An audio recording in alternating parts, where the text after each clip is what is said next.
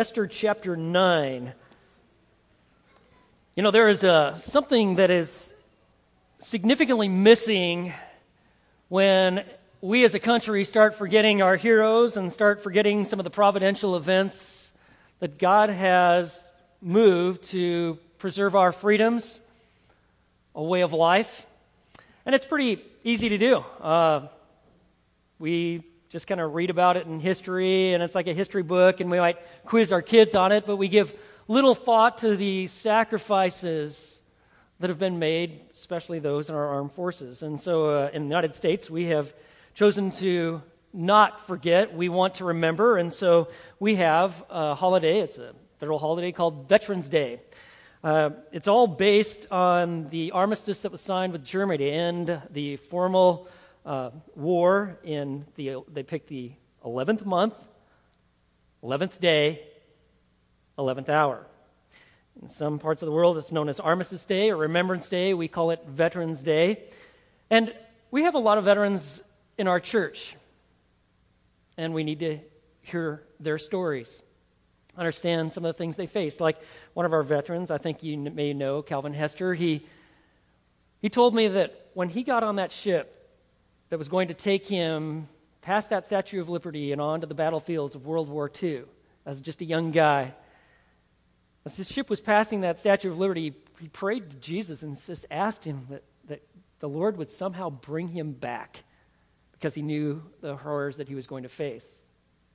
And you may be aware that he fought in different battles, Battle of the Bulge. He was captured, became a POW in just a horrific German prisoner of war camp.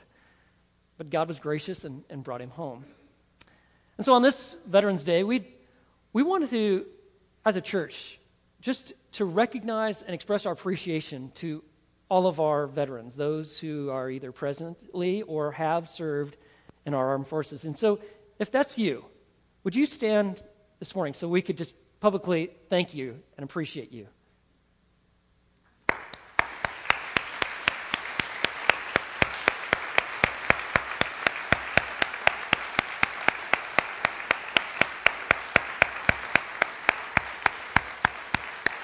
I'll tell you what, we don't want to forget. Well, so we've been making our way through the book of Esther. Mordecai and Esther did not want the people of God to forget how God has moved in their midst. The powerful ways that God had demonstrated that He is sovereign and that He is in control, that He is moving His plan to completion. Because you remember the events. There was a wicked guy by the name of Haman. He became the number 2 guy in the Persian Empire, and he was able to convince the king that there was a group of people, didn't actually name them, just said, they got different laws, and it'd sure be a lot better if they weren't here. And he was able to get a law that stated that on the 14th day of Adar, the final month of the Jewish calendar, that they could actually exterminate all Jews in the Persian Empire. And so the date was set. But God had other plans. And He shows Himself to be faithful. And as we've made our way through the book of Esther, we have been seeing the sovereignty of God working through providence to bring about changes for His people and in His people. And we must celebrate. Now, you might wonder, why must believers celebrate God's faithfulness? Well, as we go through this final section in the book of Esther, I'm going to highlight why. Why must believers celebrate God's faithfulness? Well, let me tell you, first of all, to remember His power in the past. Look at chapter 9, beginning in verse 20.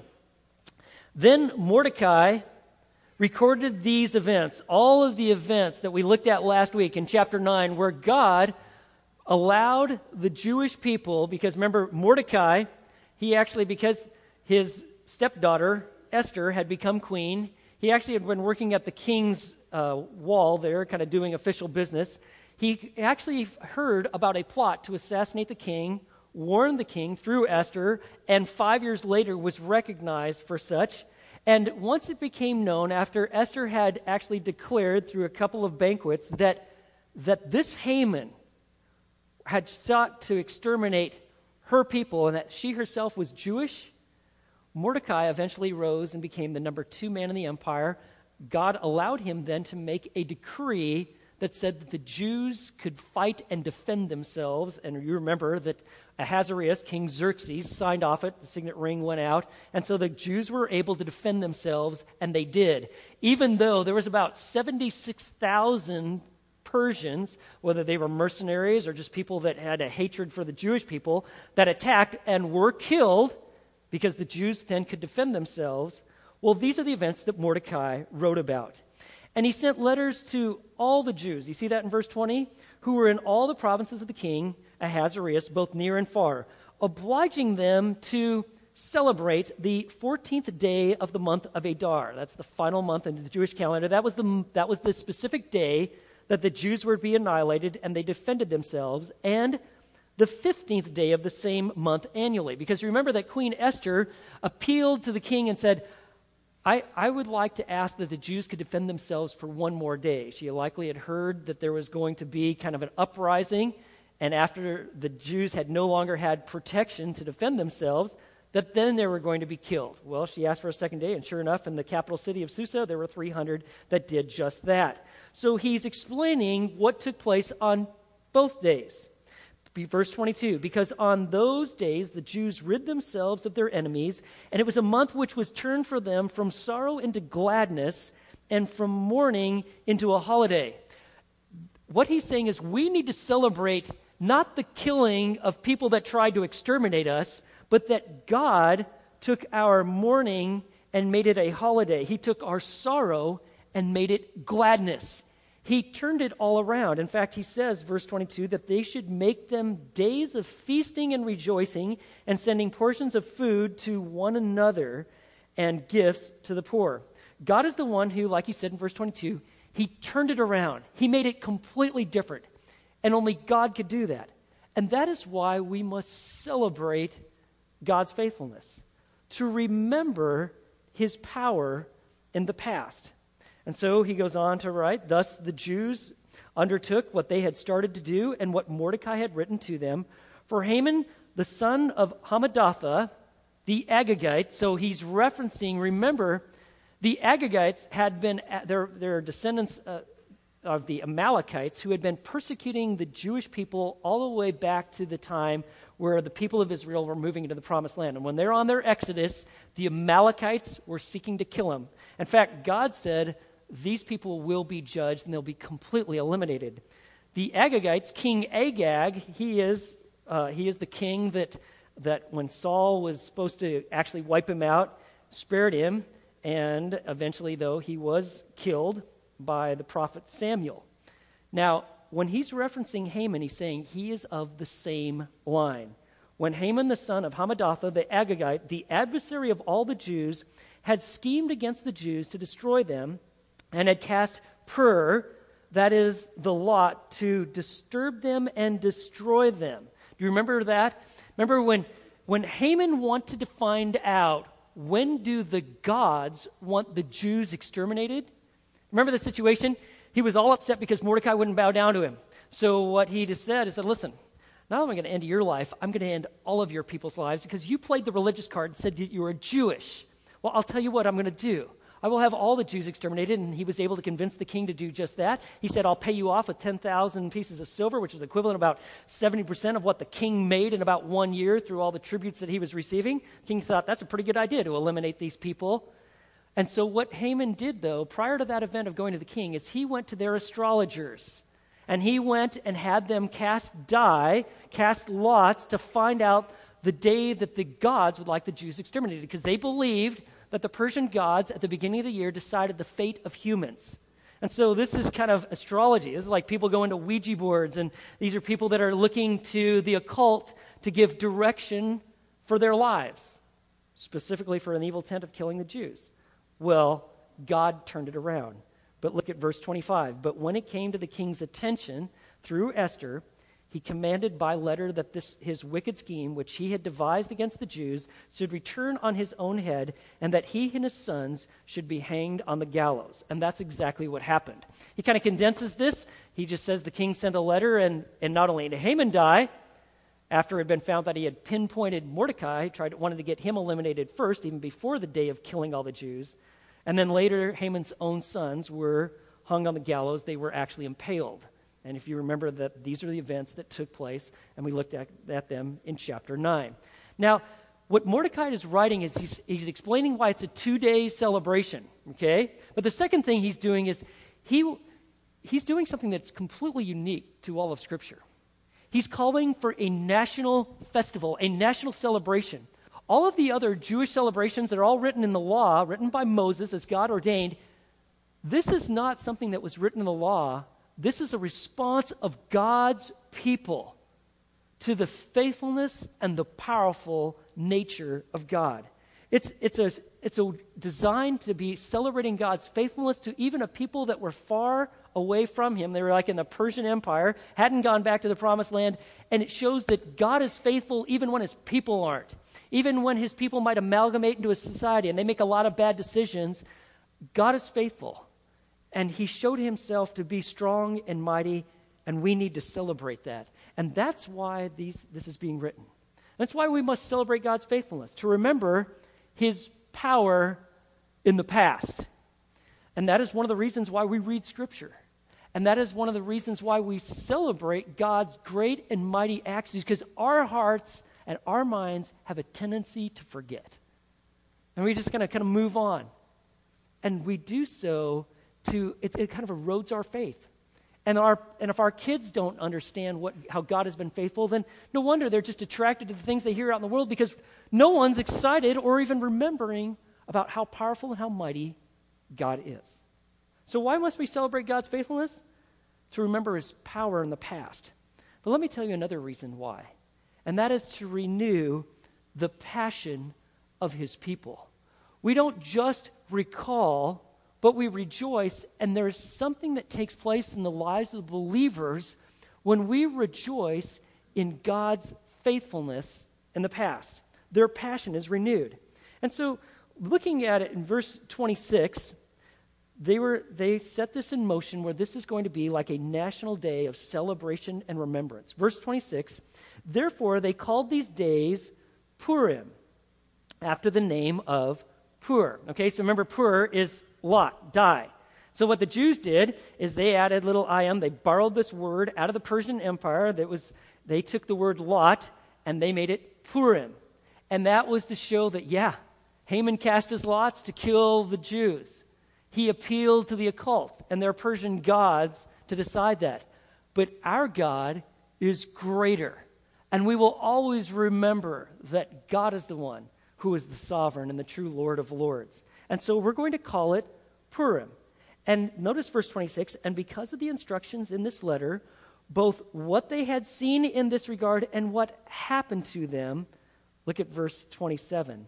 The Jews established and made a custom for themselves and for their descendants and for all who allied themselves with them. Do you remember that the people in the Persian Empire, when they saw the power of the God of Israel raising up a guy like Mordecai, taking an orphan Jewish girl like Esther and making her a queen, seeing the complete reversal, the downfall of Haman, that there were a lot of Persians that actually became Jews. They identified with the God of Israel. They started trusting in him. They started following the practices. That's why they're actually listed here, for all those who allied with them.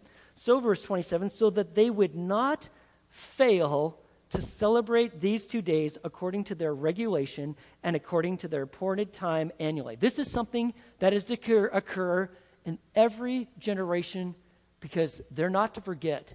They're to have a passion for the living God by recalling his power. And look at verse 28. So these days were to be remembered and celebrated throughout every generation, every family, notice the key word here, every province, and every city. And these days of Purim were not to fail from among the Jews, or their memory fade from their descendants. What we need to do is we need to make sure we never forget, and that we pass this on to our kids, and that our kids keep passing on to their kids, so that we will never forget the power of God. And when that happens, there is a passion for God that continues to be fueled among his people. Now, this event of Purim, it is actually still celebrated by the Jews today. So if you have Jewish friends, and we actually have people that have come from Jewish backgrounds who are now trusting Christ as Messiah, they're very familiar with this festival. So what happens? It's still celebrated on the 14th and the 15th of Adar. So that would be like equivalent of like, it falls sometimes between like late February, like February 25th, right around there through like late March, like March 25th. Somewhere along the line there, each year kind of changes, is the final month in the Jewish calendar, and they celebrate the Feast of Purim. Now, it's kind of taken on a life of its own. Let me give you some of the details of what this looks like. So the 13th day of Adar, they actually have a fast to recall the fast that Esther called and that Mordecai practiced when the Jews then were facing the sentence of annihilation. You remember they fasted and they were praying, they were weeping, they tore their clothes. Mordecai is rolling around in ashes because they were pleading with God that you've got to spare us because we're going to be decimated and we're going to be eliminated. And if that is the case, then Messiah never comes because the Messiah comes from the line of the Jews. And so on the 13th day, they actually have this fast, and then they go to the synagogue or the temple. Now it looks pretty different, but one of the key features of the celebration of Purim is that they read the book of Esther. But on this time, when they gather, kids wear masks, people wear masks. They have written Haman with chalk on their shoes, and it's used to kind of symbolically represent that he's being blotted out. He's being worn away. When they read the book of Esther, usually it's pretty quiet in synagogues if you've ever been to one. Well, now when they read it, every time Haman's name comes up, they boo and they hiss. The children have these rattles called gregors, and they shake them. Anytime his name comes up, they like, may his name perish, may he be accursed. And every time Mordecai's name is mentioned, they cheer, okay? So this is very different than how things usually are at the synagogue. And then after they finish their time of reading and their service, then they go home, and this is festive and a celebration. They have all sorts of traditional foods, little triangular like pastry sort of dishes sort of thing, and it is a big party. And part of the big party is that they actually have a lot of drinking, okay? And so I've done some research on this. The Talmud, which was the authoritative body for Jewish tradition, they write this, and let me just give you a quote. A person is obligated to become inebriated on Purim until he doesn't know the difference between cursed is Haman and blessed is Mordecai, okay? I mean, you're gone if you were doing that, okay? And so this is all part of their big party that they've got. And they have all this food and the festival and the kids, and they got their rattles, and then guess what? It's a 2-day deal. So the next day, they go back at it. They're at the synagogue. They read Esther, and then they go home, and it's party 2, okay? And they continue on the festivities.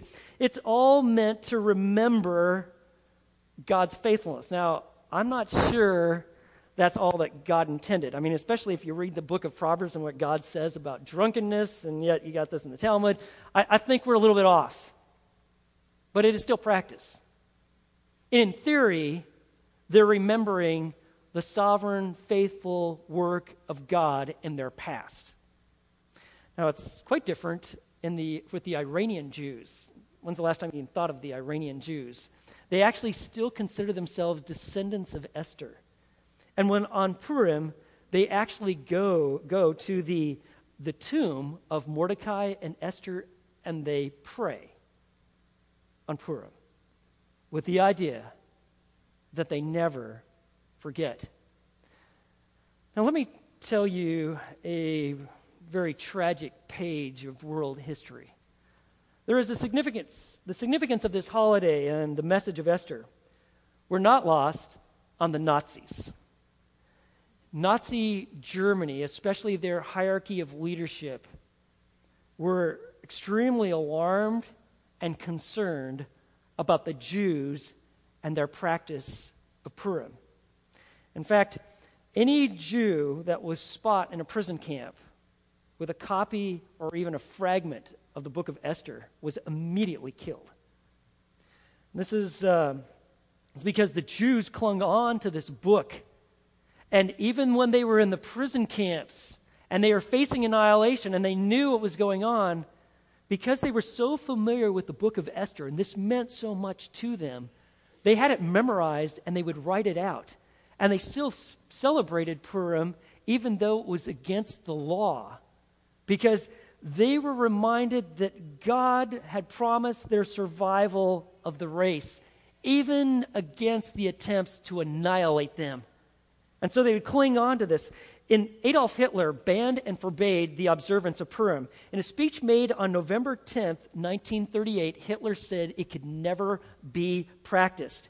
But the Jewish people were holding on to this book, and the Nazis were going to drive it home and actually use this book and the Jews' celebration of Purim against them. And so what they would do is they would make some of their just most violent attacks on the Jewish people, and they would do it on Purim. So, for instance, Purim, 1942, they took 10 Jews, and they hung them, and they did so to avenge the hanging of Haman's 10 sons that were killed and died. Purim Eve, the next year, they took over 100 Jewish doctors and their families, and they shot them.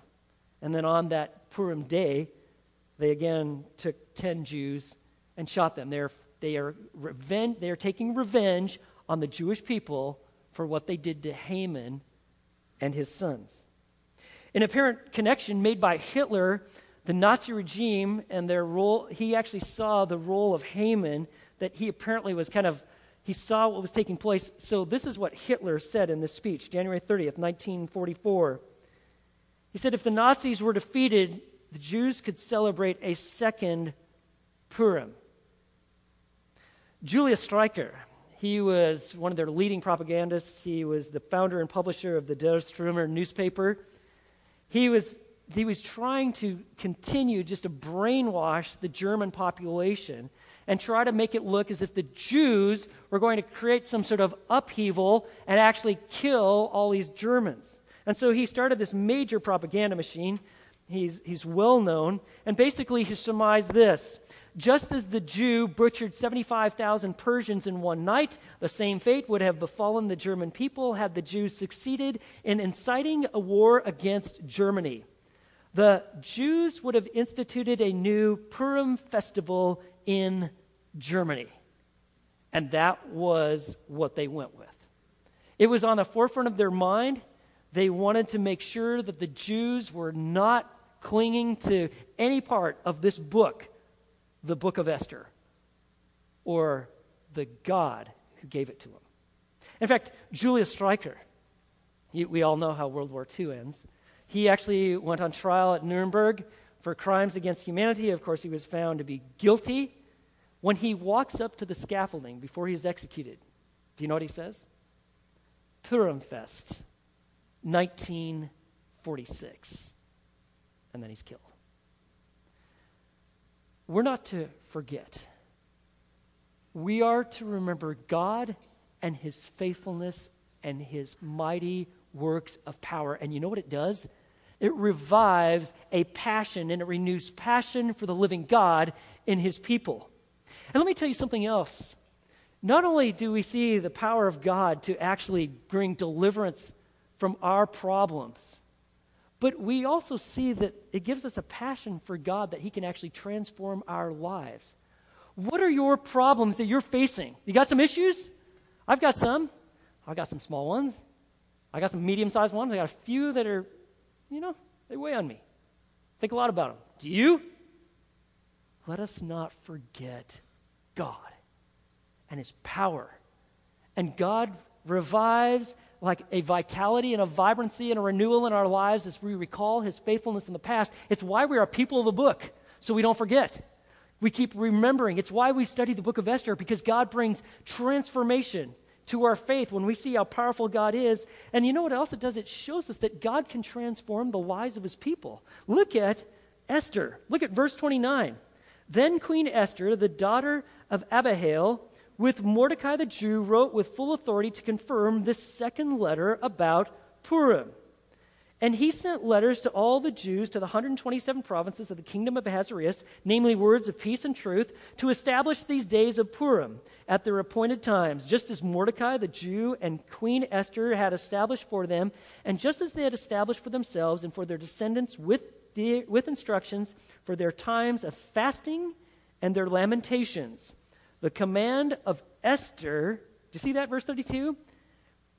Command of Esther established these customs for Purim, and it was written in the book. Now, here's something pretty fascinating. Here we see Queen Esther, and in verse 29, as the book closes, she is referenced again, the daughter of Ahaziah. You see that she was the orphan girl raised by Mordecai. Remember, Mordecai said, it's not too popular to be Jewish around here. We're changing your name, Hadassah. We're going to call you Ishtar, Esther. We're going to name you after the goddess of love and war, the Persian goddess of love. That's a nice Persian name. That's going to work just fine around here. Remember, they were completely like, we're going to amalgamate into this culture. We're really going to keep our Jewishness. We're going to be quiet. There's no reference to them ever praying, going to synagogue, reading the scriptures. They're not doing any of that stuff. They're just fitting into the culture, right? But then some pretty significant changes take place. Remember that Esther was the one, she was captured by these harem scouts because the king was needing a new queen, so they're looking for the most beautiful young gals they can find. She gets acquired. She becomes a secondary concubine wife for the king. She has one night with the king. The king, though, chooses her, and she becomes queen. Now, she's a young gal, and she's got everything that she wants, but let me tell you, when Haman got that decree put forth that all the Jews were to be exterminated, and Mordecai, her adopted dad, said, listen, maybe God has raised you up for such a time like this. There were significant changes that took place in her life, and she went about and actually put her life on the line. She appealed to the king. She went before the king without permission, which is a good way to get yourself killed. The king accepted her. She invited him and Haman to 2 banquets, and remember, she pointed out that this Haman is the wicked one who's seeking to exterminate my people, for I am Jewish, without completely implicating the king that, hey, you put a death sentence on your own wife, the queen. This is Esther. And she's a transformed individual. In fact, she is an integrated whole when you see her in verse 29. She is Queen Esther. She is the daughter of Abihail. She is not ashamed of her God, of her people. In fact, she is functioning like a spiritual leader. She is actually writing a decree that these customs for Purim, and it was written in the book, and it's the command of, you see that in verse 32? It's the command of Esther. She is powerful. It's pretty amazing because she now enters into the heroic ranks of like Sarah and another woman by the name of Hannah. But it's interesting, Sarah and Hannah, some of these great women of Scripture, they are noted because they are mothers, and God highly esteems mothers. But Esther is noted because she's a great queen. She has experienced a transformation, and she serves to the betterment of her people. And it just goes to show you that one person can make a significant difference. And don't get the idea that if you're a lady that, God can't use me or I can't be a spiritual leader. Actually, Queen Esther stands out. And if you think that you've made some really bad decisions and you haven't taken your faith very seriously, or you've been pretty complacent, or you're completely amalgamated into the culture, or maybe no one even knows that you're a Christian, God's not through with you yet. Your final chapters haven't been written. He seeks to bring transformation to his people. And let me tell you how he does that. How does God transform his people? It's one of the things that we've seen as we've gone through the Esther. How does he transform a fallen people? Well, I'll tell you how he did it in Esther's life and how he has been doing it or has done it or is presently doing it in your life. First of all, he brings difficult circumstances. He has to bring you to an end of yourself. God is near to the brokenhearted. He saves those who are crushed in spirit. He has to break you of self-sufficiency to bring you to God dependency. And that may look brutal in your life, where it all falls apart, because God has to bring you to your knees. It certainly was painful for Esther because it looked like it was at the end of her life and her people are going to be exterminated. But then what God does in the midst of this brokenness, when we turn to him, like you saw them calling for a fast, and I'm going I'm going to actually tell my maidens, Esther said, that I'm Jewish, and I'm going to have them fast as well. What God does is he starts developing faith in the midst of your difficulty, where you start clinging on to him. You start calling out to him. You're praying. You're broken. You see God as your only hope. You start living differently. Well, you see a developing faith taking place in your life.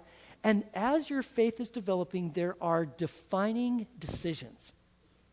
Decisions where you could either go one way or the other. You know, Queen Esther could have said, yeah, really too bad about all the Jewish people, but you know what? I think I'm going to be safe here in the palace.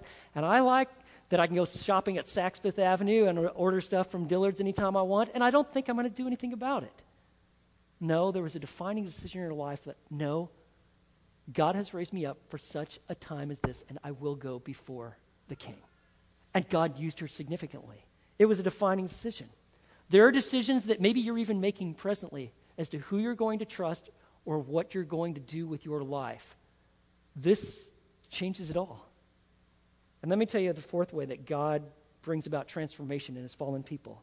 He displays grace. He gives you grace to see your sinfulness, grace to trust him, grace in circumstances, grace to make decisions. Grace, maybe he worked it out far better than you ever could imagine. I can assure you there's a lot of people in our church that could stand up and say, man, despite all my waywardness and sinfulness and the bad things I've done, God has been so gracious and mighty and powerful toward me, and I worship him. Let me tell you, that is how a faithful God transforms a fallen people, and we see it in Esther. But there's also another individual that is transformed. Not only do you see it in Esther, but you see transformation in Mordecai. Never underestimate what one person can do. Chapter 10, verse 1, it says, now King Ahasuerus laid tribute on the land and on the coastlands of the sea. Mordecai is going to be juxtaposed to Ahasuerus. Ahasuerus, most powerful man in the empire. He is the guy. But he needs money. He's suffered defeats. Haman obviously didn't come through with all the promise of the 10,000 talents of silver. He lays tribute on the land. Ahasuerus leads by fear, intimidation, power, grabbing for things. In contrast, look at Mordecai. Verse 2, and all the accomplishments of his authority and strength and the full account of the greatness of Mordecai, to which the king advanced him, are they not written in the book of the Chronicles of the kings of Media and Persia? Verse 3, for Mordecai the Jew was second only to King Ahasuerus, and great among the Jews in favor with his many kinsmen, one who sought the good of his people, and one who spoke for the welfare of his whole nation. Mordecai is different than King Ahasuerus. Mordecai started off weak. He's the guy that told Esther, we got to change your name. Rather complacent, not a spiritual leader, last guy you'd probably pick. God breaks him. God raises him up. And I want you to see how greatly God uses him. He's very different than Ahasuerus. He reigns and rules with love, care, compassion. He is not about intimidation or fear. Notice, not only for all the Jews, but for the whole nation. You want to see what a good leader looks like, a great one, a great spiritual leader? It's not that your life has been perfect all the way. In fact, there's a lot of issues with Mordecai early on in the early chapters. But he becomes a great man because he is transformed by a faithful God. And he lives differently, and he reigns and rules differently. He is second under Ahasuerus, or King Xerxes. And this is written for our instruction that we will see that God has the ability to transform and change his people and use them in significant ways. Now, not everybody's story just ends up like, wow, you end up being like the number 2 guy in the government, or you become this person of great spiritual influence like Esther or Mordecai. But let me assure you, every one person can make a difference. And God is intending that you and I be difference makers in where he has planted us and placed us, in our sphere of influence. And one of the biggest ways that God brings about influence is when our testimony is on display. For Esther and Mordecai, they wanted that the people would never forget God's power in their people, among their nation. But it also was a remembrance of what God had done in them. And let me tell you how God does that in our lives. when our transformation is on display like theirs.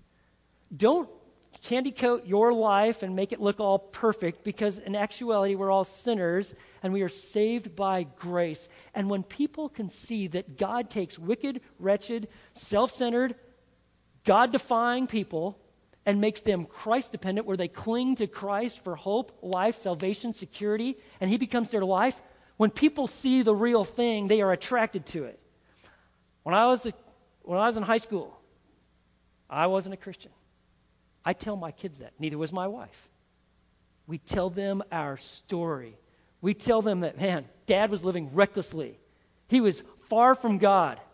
But God transformed him and changed him and gave him life in Christ.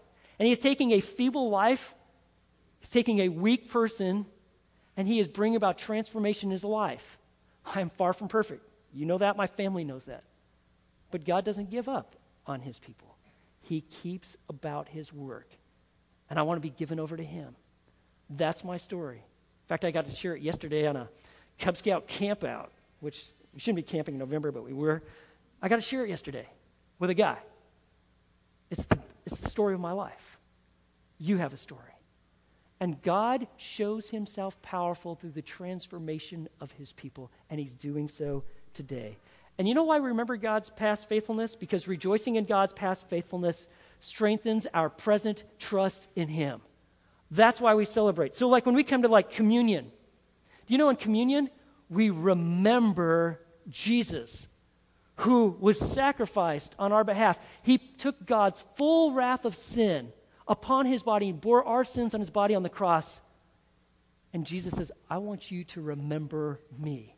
It's a solemn celebration. And what it's meant to do is infuse us with a passion for the living God. Thanksgiving. Thanksgiving ought to be more than a cowboy football game, huh? Right? Thanksgiving is about being thankful for God, how God has worked and provided in your life, whether you've had little or you had much, and it keeps our focus on him. And when we do this right, like in my family, it could easily be about food, okay? I mean, just look at me, right? You know, it could be about food and it could be about football. But you know what?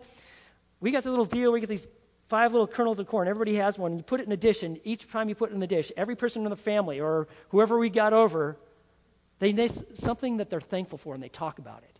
Because we don't want to forget that it's God who's mighty and has been the great provider in our midst. Christmas. You could be all about Santa, and it could all be about gifts, right? And you can blow through the holiday and forget about Jesus, and yet it is a celebration of the fact that the eternal Son of God entered into humanity. He actually entered into humanity by becoming human, and he lives among us perfectly, righteously, and the reason that he does so is so that he could be the sin bearer. And on Easter, we celebrate the fact that he was crucified for our sins and he was resurrected from the grave. And Easter better be more about bunnies. It can't be about bunnies. For a lot of people, it's all about bunnies and food and what we're going to eat, when it should be about the celebration of the resurrection of Jesus, so that we don't forget. You know, sometimes I get a little concerned about the world that my kids are going to live in and their kids. If Jesus doesn't come back, it's going to get really bad. We have to celebrate God's faithfulness. And so we do. God is the God who can take defeat into victory and turn it into victory, sorrow into joy, and by rejoicing in God's past faithfulness, you know what it does? It strengthens our present trust in him, and that is what we need. That is what our world needs. People that are absolutely convinced and compelled by the power and the presence of the living God. So when it comes to Veterans Day, you know what? We celebrate. And we do so, and we remember so that we will not forget. And when it comes to the study of the book of Esther, do you know why we went through this book? It is so that we will not forget how a faithful God transforms a fallen people, and that he is faithful to his people to the end. He has delivered the Jews from annihilation. He has brought the Messiah through the Jewish line as he has promised. And he has given life to all those who will trust Christ. And that is reason to celebrate. Let's pray. Lord, I thank you so much for this amazing book. And God, if there is someone here who has never put their trust in Jesus, that right now they would turn from sin and self-centeredness and just confess they're sinners put their faith in Christ, and just say, Lord, change me and transform me. Use me. Use my past to weave into the present for a glorious future as I'm united with Christ. And Father, for all of us, help us to be mindful that you are a faithful God. Help us to celebrate your goodness and your greatness. May we live differently because we're alive in your Son and we have a rich heritage which gives us promise of a glorious future. And we pray in Jesus' name, amen.